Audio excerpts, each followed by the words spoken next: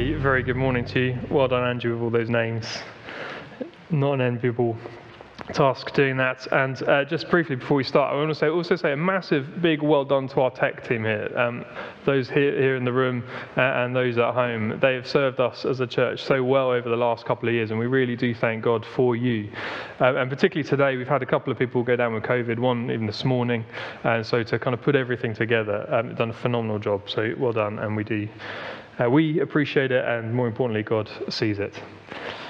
Let's pray as we start. Father, thank you so much for your living words. They were written many hundreds of years ago, yet we thank you that it is still speaking today. And Father, as we look at it now, please do indeed speak to us, that we would hear you clearly, and that you'd help us to respond rightly. In Jesus' name, amen. I am a Tottenham fan. I know there are a few of us around.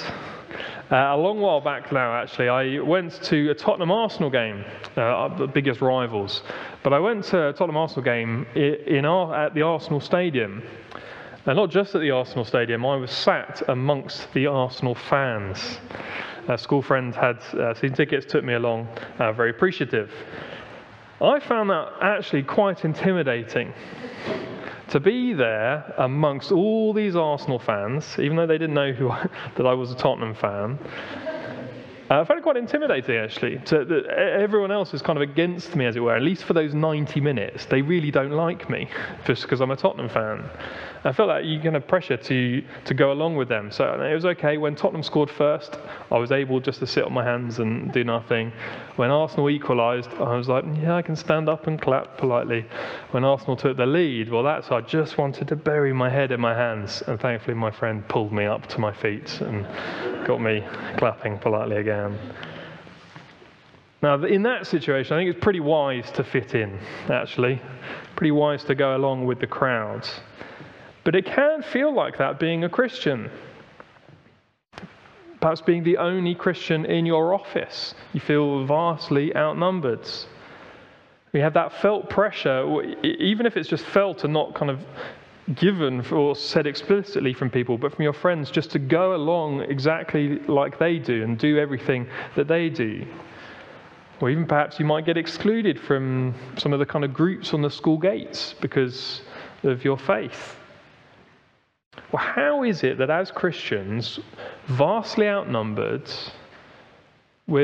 increasingly people are hostile even, how can we stay faithful to God? Well, the book of Daniel is a book of two halves, if you don't know it. Chapters 1 to 6 are some of the most famous Bible stories that there are. Chapters 7 to 12 are some of the least known Bible teaching that there is. Now, we are going to look at the whole book. Almost certainly we're going to have a pause in the middle. So I'm warning you, I'm not bottling out. We're just going to have a bit of a break, and then we'll come back to the latter chapters probably later this summer.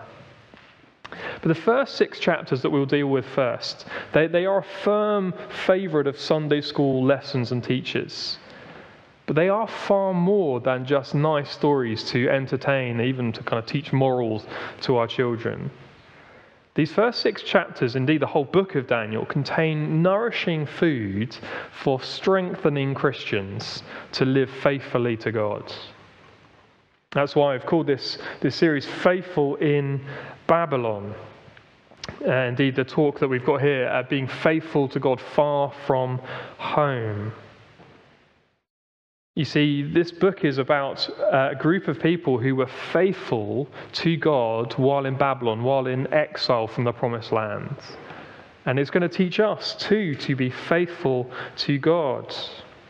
Daniel and his 3 friends that we find mentioned here, they were in Babylon. They'd been Israel. Those that weren't killed by the Babylonians were carried off and kind of carried and brought to Babylon there. And that's what verses 1 and 2 of our chapter today communicate. That they talk about King Nebuchadnezzar when he came, and it was almost like a 20-year process of just battering these people to the ground. But it led to some of the people being brought to Babylon. Now, if you were to ask a historian and kind of why did this happen, well, they would say, well, the Babylonians were a mighty empire and they simply defeated a weaker empire. But we're told something else. You see a little phrase in verse 2 which is crucial for our understanding today. Verse 2 starts, "And the Lord gave Jehoiakim, king of Judah, into his Nebuchadnezzar's hand with some of the vessels of the house of God, and brought them to Shinar, the house of his God," and so on. And the Lord gave. Why did Israel get beaten up? Why did the people get carried off to exile? Ultimately, it was because the Lord gave. The Lord brought this about because of his people's, as Andrew helpfully explained, because of his people and people's repeated rejection and rebellion against him. So God's people were there in exile, in Babylon. And the events of Daniel were recorded to sustain God's people who were there, to encourage them to stay faithful. And the first readers of the completed book as a whole, they had returned from exile. They were back in Israel. But although their geography had changed, actually their situation hadn't really changed that much. They had no king, or at least kind of no real one. They had no king. They had no kingdom that they could truly call their own. And they were living under enemy control. They knew, people, what it was like to be marginalized, to have their freedoms limited, to face pressure for being one of God's people. And so Daniel, the whole book was there to encourage them in that. And when you put it like that, doesn't that sound somewhat like our situation today as Christians? Scattered, spread about. Our king, our kingdom, often might feel far away. We're living far from home. We saw in Philippians, our citizenship is in heaven. The promises of God that we're awaiting a Saviour from there, they often seem very distant. We're in a world that is by and large opposes us and increasingly hostile to us. We are, as it were, we could say, in Babylon.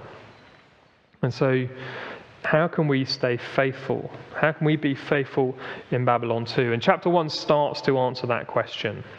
I also want to say that if you're not a Christian here this morning or you're watching at home, well, again, these aren't just made up stories from a long time ago. If you're thinking about, well, what does it mean to follow God? Well, then we want to know what God is like that we're going to follow. And this book is going to reveal great things to us about him. Well, what does faithfulness far from home look like? Today you'll see in your handouts, we're going to cover it in these 2 points. Don't withdraw, don't be drawn in. Daniel 1 is famous for the stand that Daniel and his friends take. In verse 8, we find it there. It's famous that Daniel resolved that he would not defile himself with the king's food or with the wine that he drank. And that is indeed a kind of major point of this chapter, and we're going to be covering that under the second point there. But first off, I want us to see actually being faithful to God means that don't withdraw.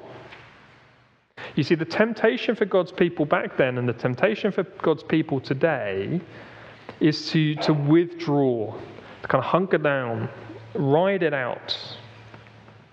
But that's not what faithfulness looks like. An awful lot had happened to Daniel and his friends.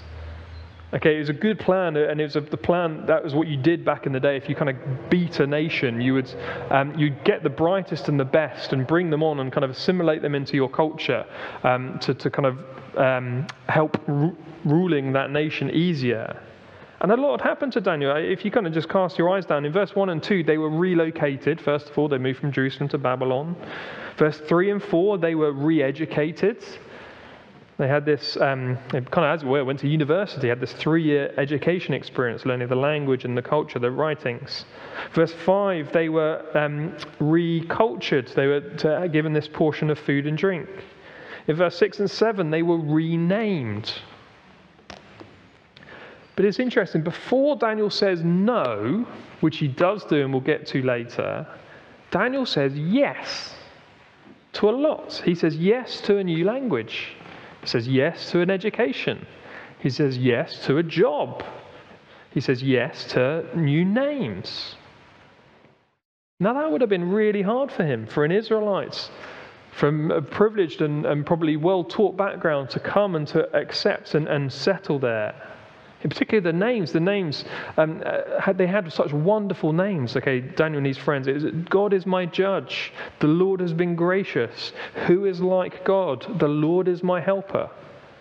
And then they were given these pagan names, which I'm told were kind of linked to some of the false gods of Babylon. But Daniel and his friends actually said yes to a lot. Where the things didn't contradict God's words, he went along with them. Daniel and his friends, they didn't withdraw. They actually played a very active part in life in Babylon.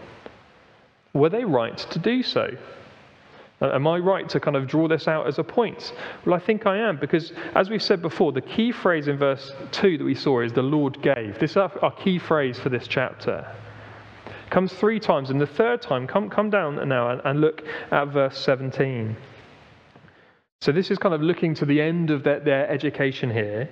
As for these 4 youths, God gave, there we find that phrase again, God gave them learning and skill in all literature and wisdom. And Daniel had understanding in all visions and dreams. Very useful, as we'll see as the book goes on. At the end of the time when the king had commanded that they should be brought in, the chief of the eunuchs brought them in before Nebuchadnezzar. And the king spoke with them, and among them there was none found like Daniel, Hananiah, Mishael, and Azariah. Therefore they stood before the king. And in every matter of wisdom and understanding about which he inquired of them, he found them 10 times better than all the magicians and enchanters that were in all his kingdom. And God gave. You see, God affirms, as it were, their decision to go along with all that Nebuchadnezzar was going on. He endorsed it, and he gave them learning and skill. He gives them not only what they're going to need to survive in Babylon, but to thrive in Babylon. And indeed, through the book, we're going to see them, well, started there, but to rise to prominence within that nation. But one more thing I think shows that they were right. You see, while in exile, God sent the prophet Jeremiah to speak to the people, to really change the way they were thinking about their time in exile. And this is something of what he said here. This is Jeremiah chapter 29. Thus says the Lord of hosts, the God of Israel, to all the exiles whom I have sent into exile from Jerusalem to Babylon. Build houses and live in them. Plant gardens and eat their produce. Take wives and have sons and daughters. Take wives for your sons and give your daughters in marriage. They may bear sons and daughters. Multiply there and do not decrease. Basically what God is saying is, look, settle there. Don't fight it. You're going to be there for a while. Settle there. Have families and all the rest. Remember, God gave them into this situation. But he goes further. This is verse 7. But seek the welfare of the city where I have sent you into exile, and pray to the Lord on its behalf. For in its welfare you will find your welfare. That word welfare is an important one. It's kind of the word peace. Ultimately, what God is saying here is, look, settle there, be there, work for the good of the nation. What is its ultimate good? It's that they would find welfare, they would find peace with God. You see, to be in Babylon was actually to be at the center of God's mission in the world. And in order to play their part in that mission, they had to settle there and not withdraw. And so Daniel and his friends didn't withdraw. And likewise, we too today should not withdraw from the world in which we're living if we're Christians. It is a temptation. You know, it's a hunker down, to group together, to stick to ourselves. Let's kind of form our little huddle and then wait for Jesus to come back. Let me just offer some signs maybe in your life that you might be withdrawing a little bit. So I'm not saying you are, but just things to think about. As we encourage you to invite people to events for a passion for life, well, if your first reaction is, who can I invite? Maybe that's a sign that you're withdrawing a little bit. No one knows that you're a Christian at work. It could be a sign that you're withdrawing. Don't know your neighbours at all. You might live there for 15 years and never got beyond nodding terms. Might be a sign of you're withdrawing a little bit. The only thing you do outside of work is come to church and church things. Good things to come to. But might be a sign that you're withdrawing a little bit. And as a church together, as newcomers come in, the temptation, the danger is that we become almost suspicious and a little bit wary. But are we welcoming, warmly inviting any and all to come in? Don't withdraw. Don't form our little huddle. You see, part of being faithful far from home is to not withdraw, to play a full part in life, so that we can seek the peace, seek the welfare of the city in which we live.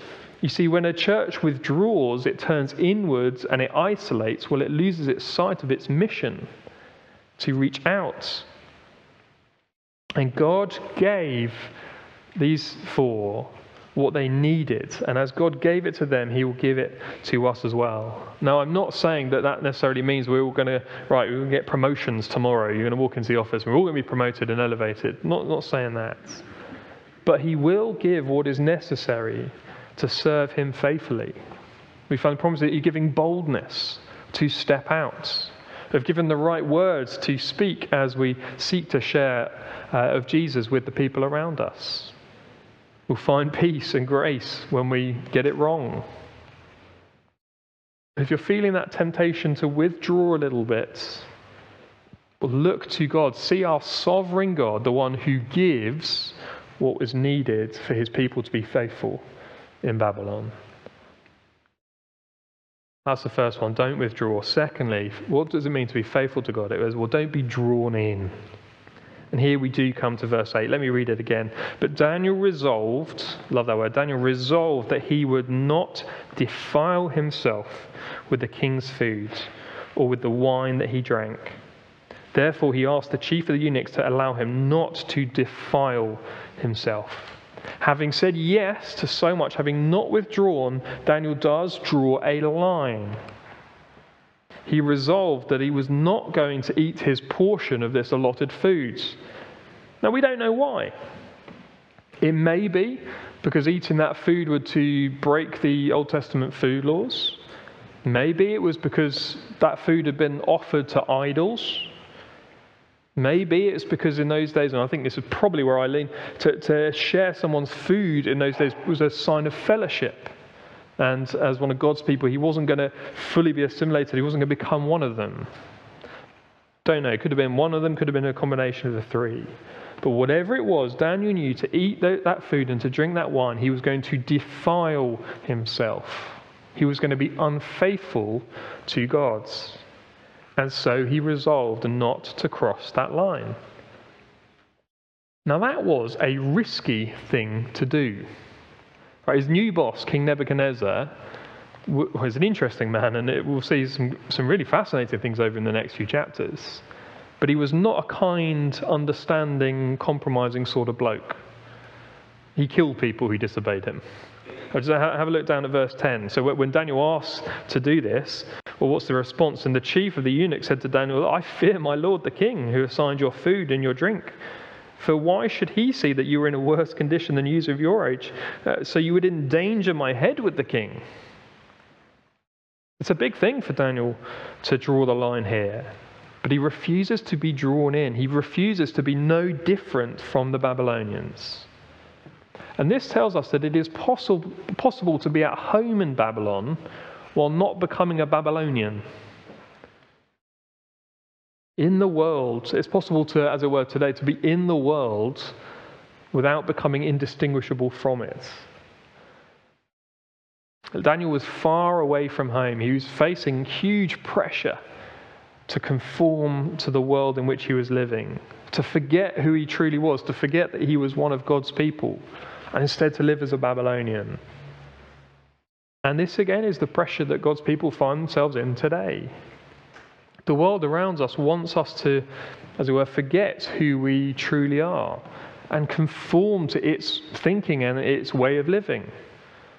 Kind of think of this, there's a kind of molds, jelly molds and whatever, kind of being pushed in to kind of become in that image, in that form. Well, that's kind of like the pressure that Christians face today, that pressure to conform to the world in which we live. The world says to us, join us, be the same as us. And if you don't, well, we're going to give you a hard time. It says, look, if you're going to insist on being a Christian, well, then at least keep it private. Just make sure that you kind of fit in and do everything everyone else does as well. It is really hard to stay faithful to God in this environment. And sometimes, I want to say, it's not always easy to know where to draw the line. Sometimes it is very easy to draw a line where the Bible speaks something very clearly, or it is very clear-cut. Your boss tells you to kind of fudge the numbers on the accounts. Well, it's very clear-cut. That's a line to be drawn. The Bible says that sex is reserved for marriage between one man and one woman. That's very clear-cut. That's where the line should be drawn. Sometimes when you're feeling that pressure to do something, you know from the Bible that it would be wrong to do so. It's clear-cut. Sometimes it's less clear. Right? When it's working out how to apply the Bible to a given situation. How many drinks is too much? 1 or 2 or none or 4, different for different people. Where should you draw that line? Should I spend the money on getting the extension to my house? It's not clear cuts. It's hard to know kind of what is just trying to fit in with my neighbours and what is a good use of my house for hospitality and all those things. But wherever that line may be drawn, sometimes there will be times when it is necessary for us as Christians to draw a line and to say, I'm not going to do this. That is hard. How can we do that? How can we avoid being drawn in? Well, once again, we come to our little phrase, God gave. Have a look at verse 9. And God gave Daniel favor and compassion in the sight of the chief of the eunuchs. And so later, when Dan proposes a test, it gets accepted. So see verse 12. Look, Daniel says, look, test your servants. So the servant said, whoa, hang on a sec, I don't want to get in trouble. Well, so Daniel proposes this little test. Look, verse 12, test your servants for 10 days. 10 days. Let us be given vegetables to eat and water to drink. Then let our appearance and the appearance of the youths who eat the king's food be observed by you, and deal with your servants according to what you see. So because God has given him favor, that test is accepted. And because of God's given favor, they passed that test. Verse 15. At the end of 10 days, it was seen that they were better in appearance and fatter in flesh than all the youths who ate the king's food. So the steward took away their food and wine the wine they were to drink, and gave them vegetables. Word on that test. That is God at work. 10-day test to bring this transformation around when they are eating food that is not going to be making them look better. May and I were talking about a Sunday school letter, and because all the parents, you eat your spinach, will make you strong. Eat your sweet corn, it'll make you strong. And so when May asked this question a while back, would eating your vegetables make you look better? They all said, yes! And it's like, oh no, I've undone all the parents' hard work. But it's God's doing that they passed this test. God gave them favor. It's God's sovereign hands that enabled Daniel and his friends to not be drawn in. And so too today, that when we strive to live faithfully for Jesus, to live faithful lives, God gives what is necessary for us to do so. He strengthens us to do it. Daniel 1 shows us that we are not left on our own in Babylon, but that God's sovereign hand is here with us, and he is still working. How can we be faithful to God? Well, it's with God's help. He can give us the power that we need to live for him. Can you, in your Bibles, just come with me to John 17 for a moment.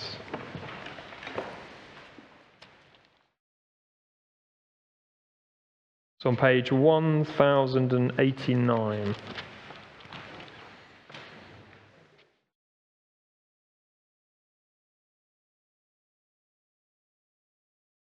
Jesus here is praying for his disciples. Jesus is about to go to the cross, and he's praying for his disciples. And he says for them in verse 11, John 17, verse 11, "And I am no longer in the world, but they are in the world, and I am coming to you. Holy Father, keep them in your name, which you have given me, and that they may be one, even as we are one." Verse 12, "While I was with them, I kept them in your name, which you have given me. I have guarded them, and not one of them has been lost, except the son of destruction," and there's Judas, "by the scripture, that the scripture might be fulfilled." And then skip down to verse 15. "I do not ask that you take them out of the world, but that you keep them from the evil one." Here Jesus, for his disciples, says, "Look, don't take them out, but Father, would you keep them, protect them, deliver them from the evil one," we were thinking of last week. And so Jesus, for his people today, cares for us here, and it's not that we should withdraw, we should be taken out, but we still have Jesus interceding for us, that we would have everything, the protection that we need for living faithfully for him. Now, of course, we do fail so often. Those lines that should be drawn, we don't.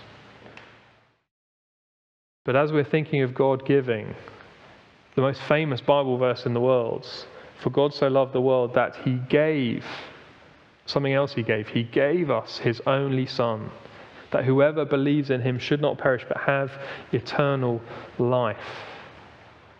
God has given what we need for when we fail. He has given us his Son. And in a sense, he followed that pattern of Daniel. God gave his Son. Jesus left the presence of God to come to a world that was hostile, to come to a world that put pressure on him and forced him and reject him. And ultimately that he went to the cross. But he didn't give in, he didn't defile himself, he was faithful to God. That he would take that defilement of all God's people upon himself as he died on a cross. And indeed, he has then been elevated to his rightful place. You see, God has given what we need for our failures when we fail to stick to the lines that we've drawn or to not draw lines where they should have been done. And he gives what we need to be faithful to him. How can we be faithful in Babylon? How can we be faithful far from home? Well, we've started to see the answer today. That's the message of the whole book. But the starting point is, look, don't withdraw. We are here for a reason. We are exiles for a reason. God has made it like this, and he's given us a mission to do. But equally, don't be drawn. There are times when we need to say no and be separate and distinct from the world. But he will give us everything that we need in order to do that. Don't withdraw. Don't be drawn in. How? Well, we have a sovereign God who guides his people in Babylon, who gives strength, gives us what we need, and strengthens us to stand firm. Let's pray.